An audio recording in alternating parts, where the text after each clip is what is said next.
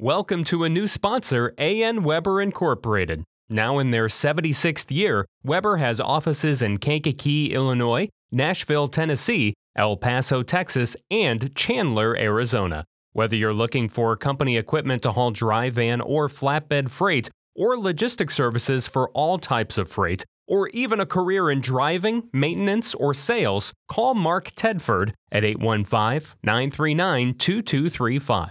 You can apply online at anweber.com. Weber has immediate openings for drivers in all areas and mechanical technicians in Kankakee, Illinois, and El Paso, Texas. Weber is also looking for logistic agents across the country. Again, call Mark Tedford at 815-939-2235 or apply online at anweber.com.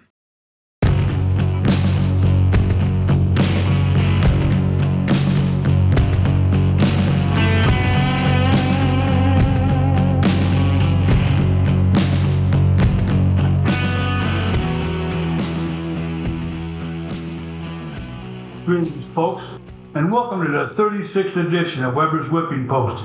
I'm the grumpy old guy, Weber, and I'm delighted you took the time to listen. This episode is entitled About Chicago's Tent Cities. Today I'm going to talk about the Forbes Billionaires list, Senator Bob Menendez, good riddance to Mark Milley, Trump's assassination, the Chicago Bears, and other material before finishing with my latest opinion piece. But first, this episode came to you from the George Ryan Jr. Insurance Group. Everybody needs insurance, so why not buy it from the great folks at George Ryan Jr. Insurance, who supports programs like mine. You can depend on George Ryan Jr. Insurance, so please go ahead and give George a call at 815-936-0075. That's 815-936-0075. Or look them up on their website and save on insurance at grinsure.com. An update from last week's podcast and commentary. Several people chimed in with their thoughts about the greatest guitarist. Hey, I do have some closet rockers out there. I just knew it. I did get questioned by people on my choices, as they had one they felt should have been on the list. Two thought Jimi Hendrix should have won, although both Keith and Chris admit to not knowing much on the subject, which I agreed. There was a mention for Joe Walsh, who in addition to a great solo career was with James Gang and currently the Eagles. Listen to Joe do Walk Away with the James Gang. Surprisingly, Jeff Lynne from the Electric Light Orchestra and the Traveling Wilburys was mentioned. Two other fellow guitar enthusiasts mentioned bluesman Joe Bonamassa, an excellent axe wielder. Check out the album Joe did with Beth Hart and tell me it isn't a classic. I found a guy named Al who did appreciate Rory Gallagher on the list and actually saw him live. I'm so jealous. Then Don from my church surprised me with somebody I actually did overlook, the late Gary Moore, who had a great solo career after leaving Thin Lizzy. Another update, I am in the process of signing with the Pathfinder Marketing Agency in Kankakee, Illinois, to market my commentaries, podcasts, and novels. More information will be made available, but this will initiate a new and improved website and Facebook site. Who knows, I might even wind up on Instagram. But I swear to you, I will not be on China's information collection service known as TikTok. And speaking of my book, I have approved the final proof, and it is heading off to the printers as you listen. They said it will be available in 10 to 15 days. There is another novel already in the works, this one called Ship of Fools. So, Forbes has come out with their 2023 billionaires list. There are 2,540 billionaires in the world, and sadly, I ain't one of them. This number is down from last year when there were 2,668 billionaires. 254 dropped off the list from last year, but 150 jumped on. The average age of a billionaire is 65. The oldest is 101-year-old George Joseph at $1.3 billion, who made his money in insurance.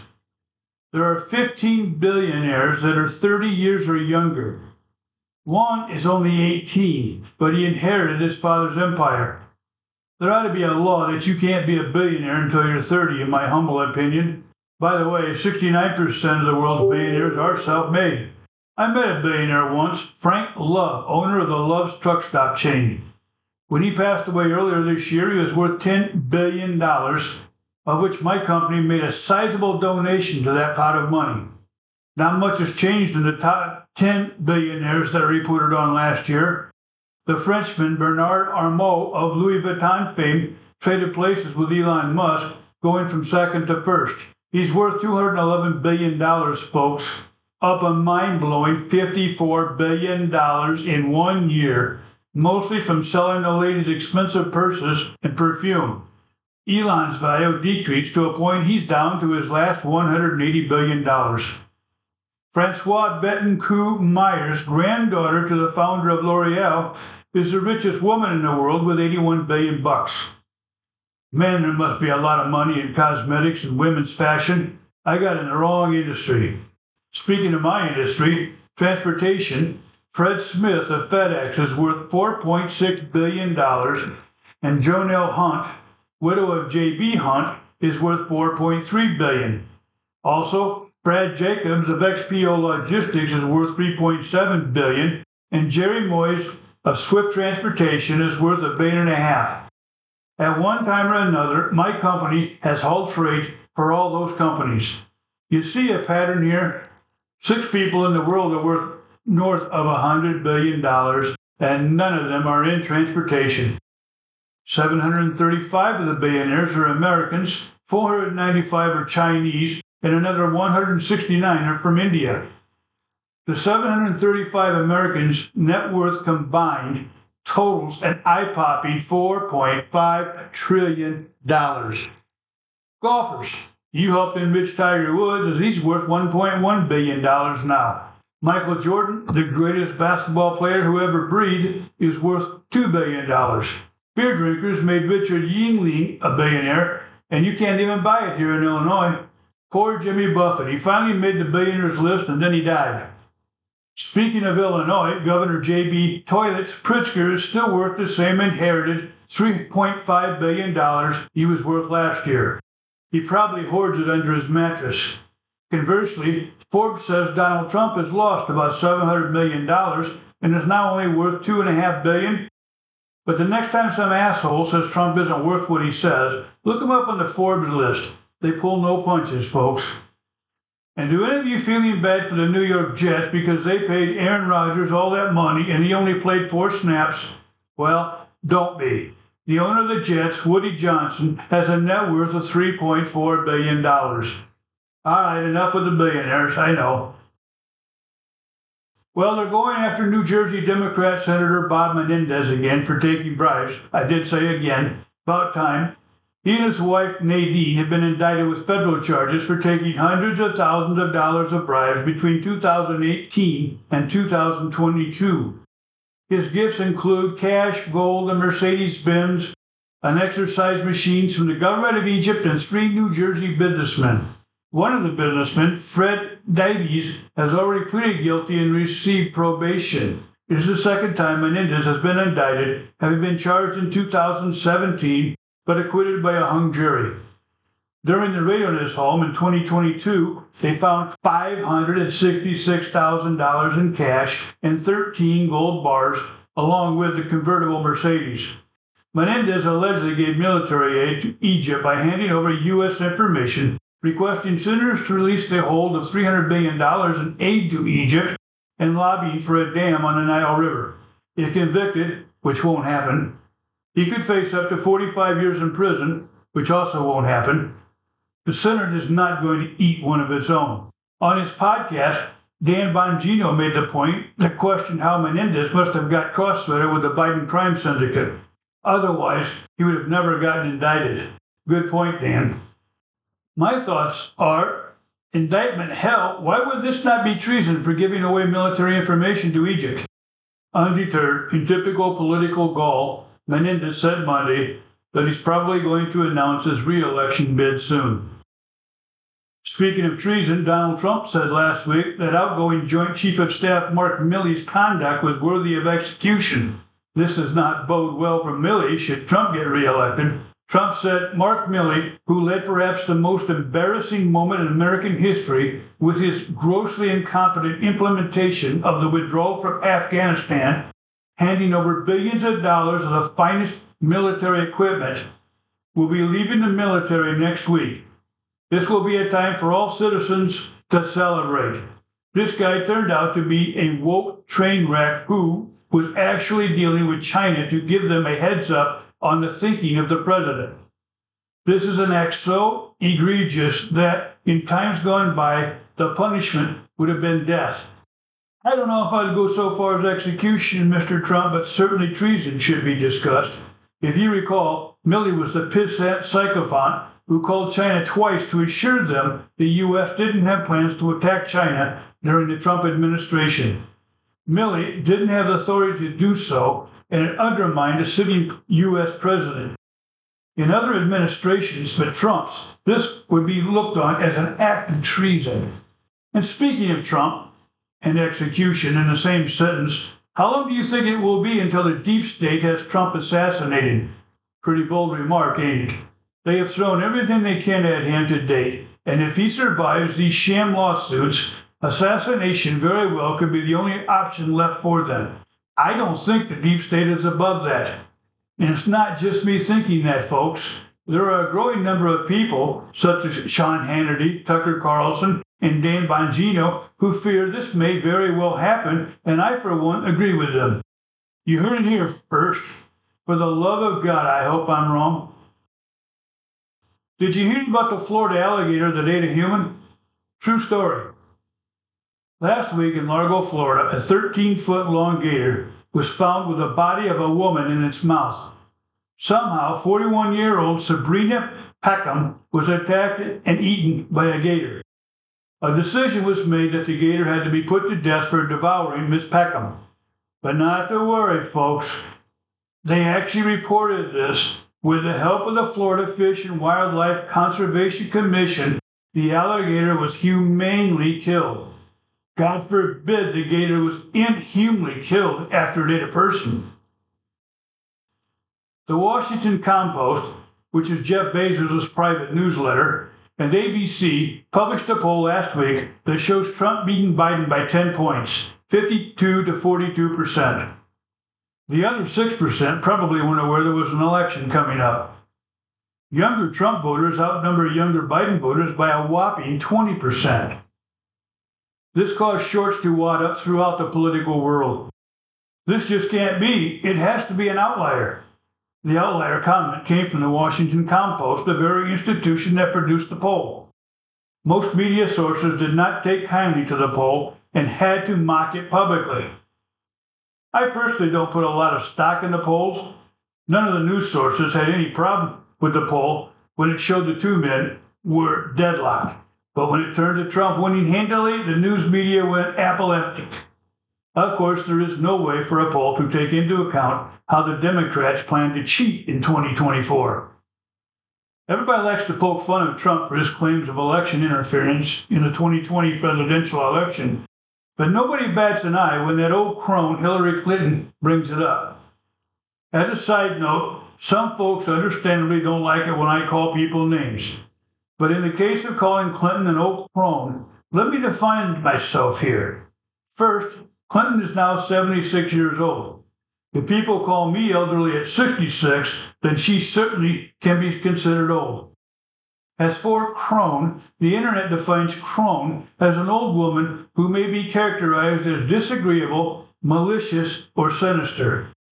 If that doesn't fit that woman to a T, then I'll be a monkey's uncle. Anyway, on a recent interview with Jen Psaki, the old crone claimed Russia, specifically Vladimir Putin, got involved in the 2016 election because he didn't want Hillary to win. She's afraid he will do it again in the next election. He does this because of his hatred for America and democracy, the old crone grunted. Hey, at least you didn't lose by a score of 70 to 20 like the Broncos did. For the first time in my life, I'm beginning to feel sorry for my friends who are Bear fans. It was one miserable, goofed-up week for the once proud franchise. Papa Bear Hallis must have rolled over in his grave. This week, they lost their 13th consecutive game in embarrassing fashion to the Kansas City Chiefs. The final score was 41-10, and the game was really not even that close. The Bears were fighting amongst themselves, with quarterback Fields calling out the coaching staff for not doing their job. Then, during Sunday's game, new hotshot wide receiver DJ Moore walked off the gridiron after another Fields pass whizzed by him. Earlier in the week, their defensive coordinator resigned because of inappropriate behavior. What is meant exactly by inappropriate behavior is not known at this time, as the media is protecting his privacy. Side note, wish the media had that same sense of decorum when it comes to matters of Trump.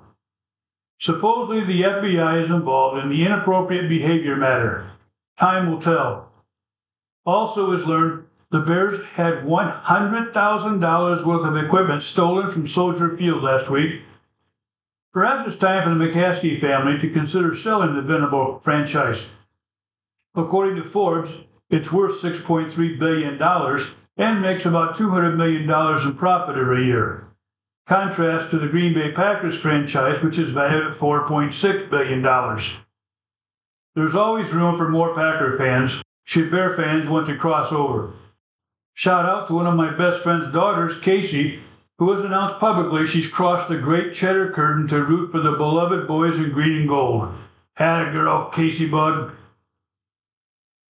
So did she do it or not? One of America's greatest whodunit stories is that of the infamous Lizzie Borden. Talking about the woman, not the rock band.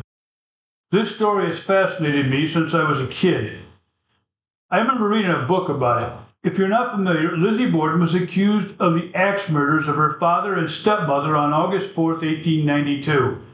She was eventually acquitted due to the men on her jury not believing a woman was capable of such atrocity. The murders happened at the home she lived in with her father, sister, and stepmother in Fall River, Massachusetts. Her widowed father, Andrew, was wealthy but stingy.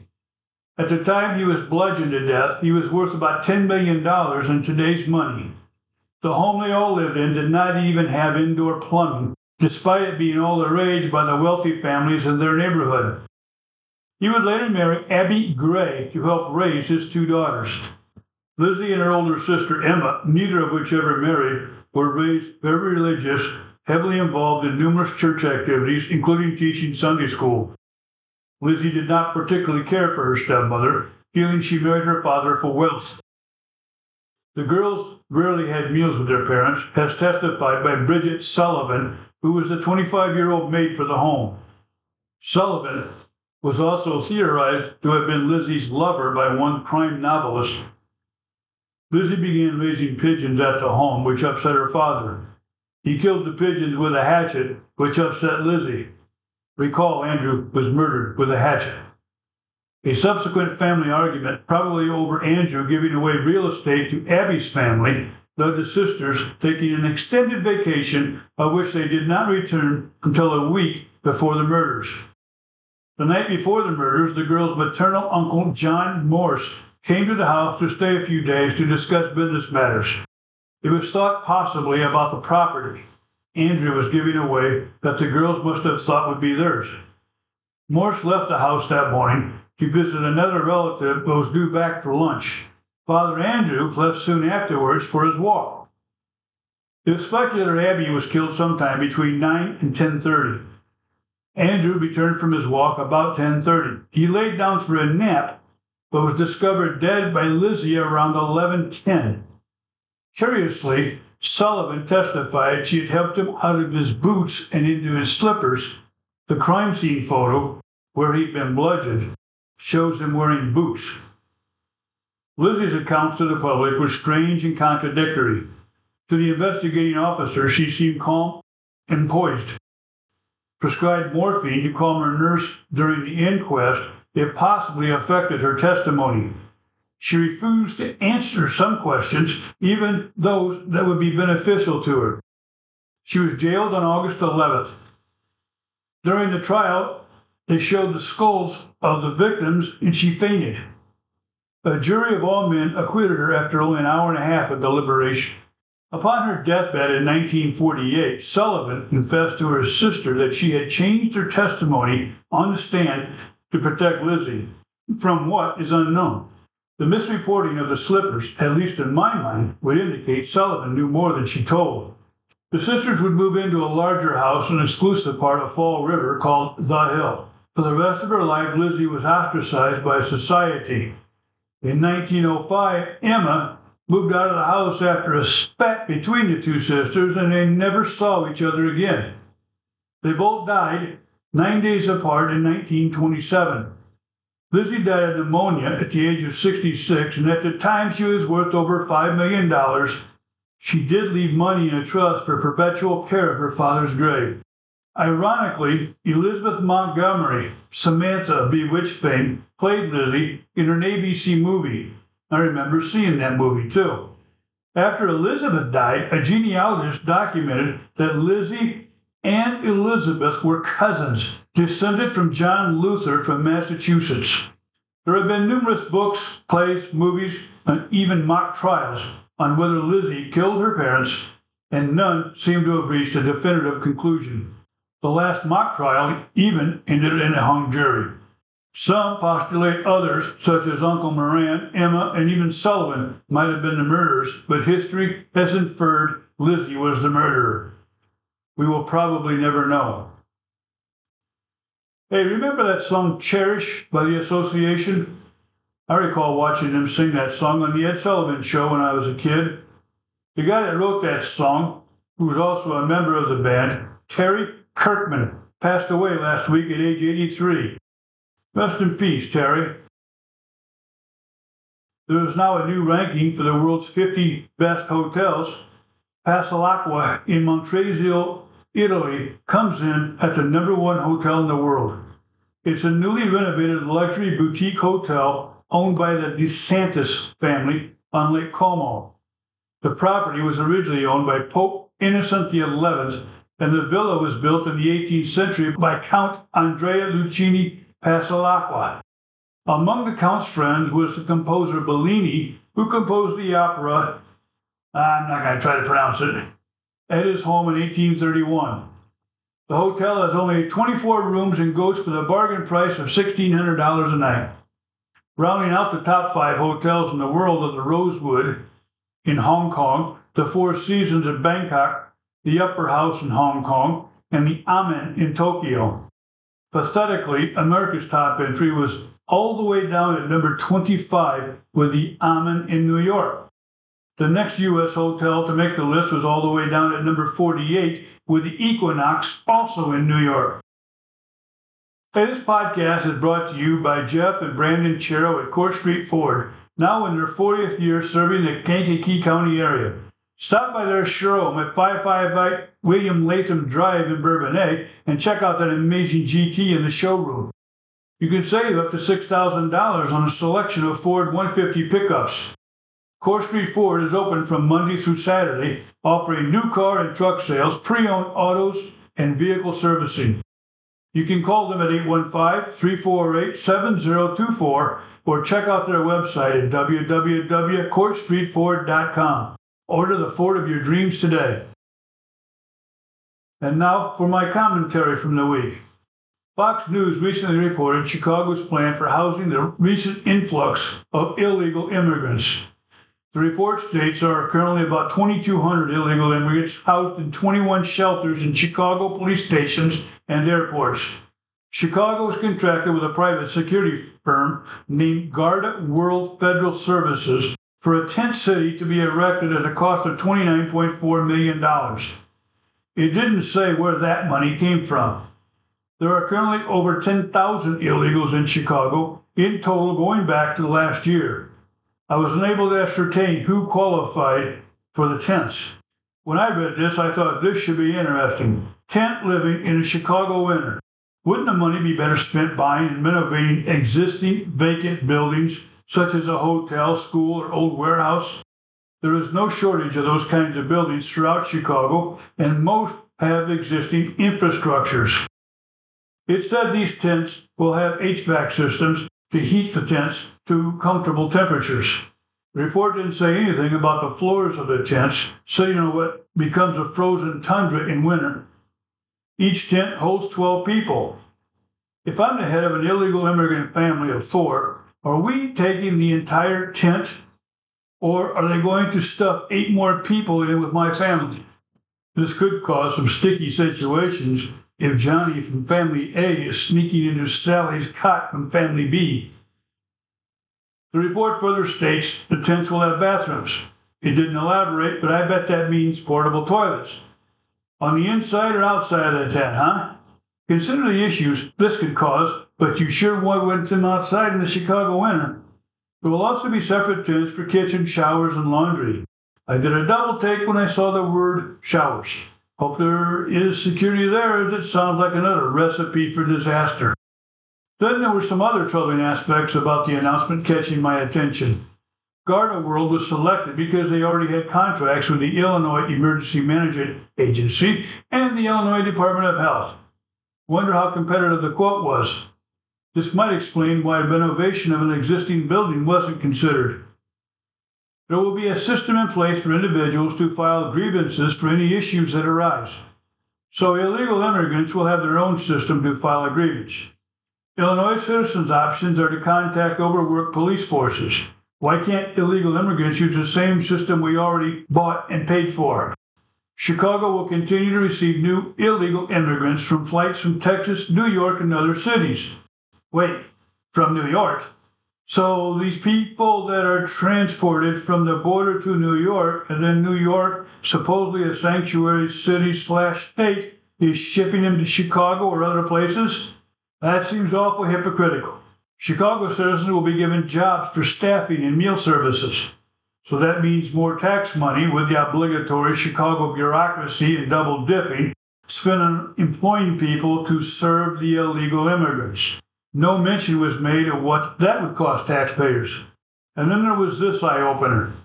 Did you know that last Wednesday the Biden administration stated it's going to grant temporary legal status to the 500,000 Venezuelans already here in the country? Bam! Just like that, there are 500,000 new Democrat voters. Why just Venezuela, Joe? According to Pew Research, most of the 10.7 million illegal immigrants in this country live in just 20 major cities, with the largest population in New York, Los Angeles, Houston, and Dallas-Fort Worth. Chicago, you have some catching up to do. The hypocrisy of this illegal immigrant invasion with democratic states and cities would be laughable if it weren't so damn pathetic. They historically criticized border governors for not wanting them and shipping those poor folks out, rather than placing the blame where it belongs. The governors and mayors of those sanctuary areas deserve the problem that are being shipped to their cities. If you're going to talk the talk, it isn't right they are using taxpayer money to put various band-aids on this illegal immigration issue. The entire situation and the subsequent issues they cause can be laid right at the feet of Joe Biden, Alejandro Mayorkas, and the rest of the Biden crime syndicate. If I were Brandon Johnson of Chicago, or Eric Adams of New York, or Karen Bass of Los Angeles, every time a bus or plane arrives with more illegal immigrants, I'd turn the damn thing around and take it right back to Washington, D.C. Washington, D.C. Mayor Muriel Bowser, the United States Congress, and the White House deserve those people and their issues, not the rest of the country. And that's all I got for you, folks. If you like this podcast, please tell others.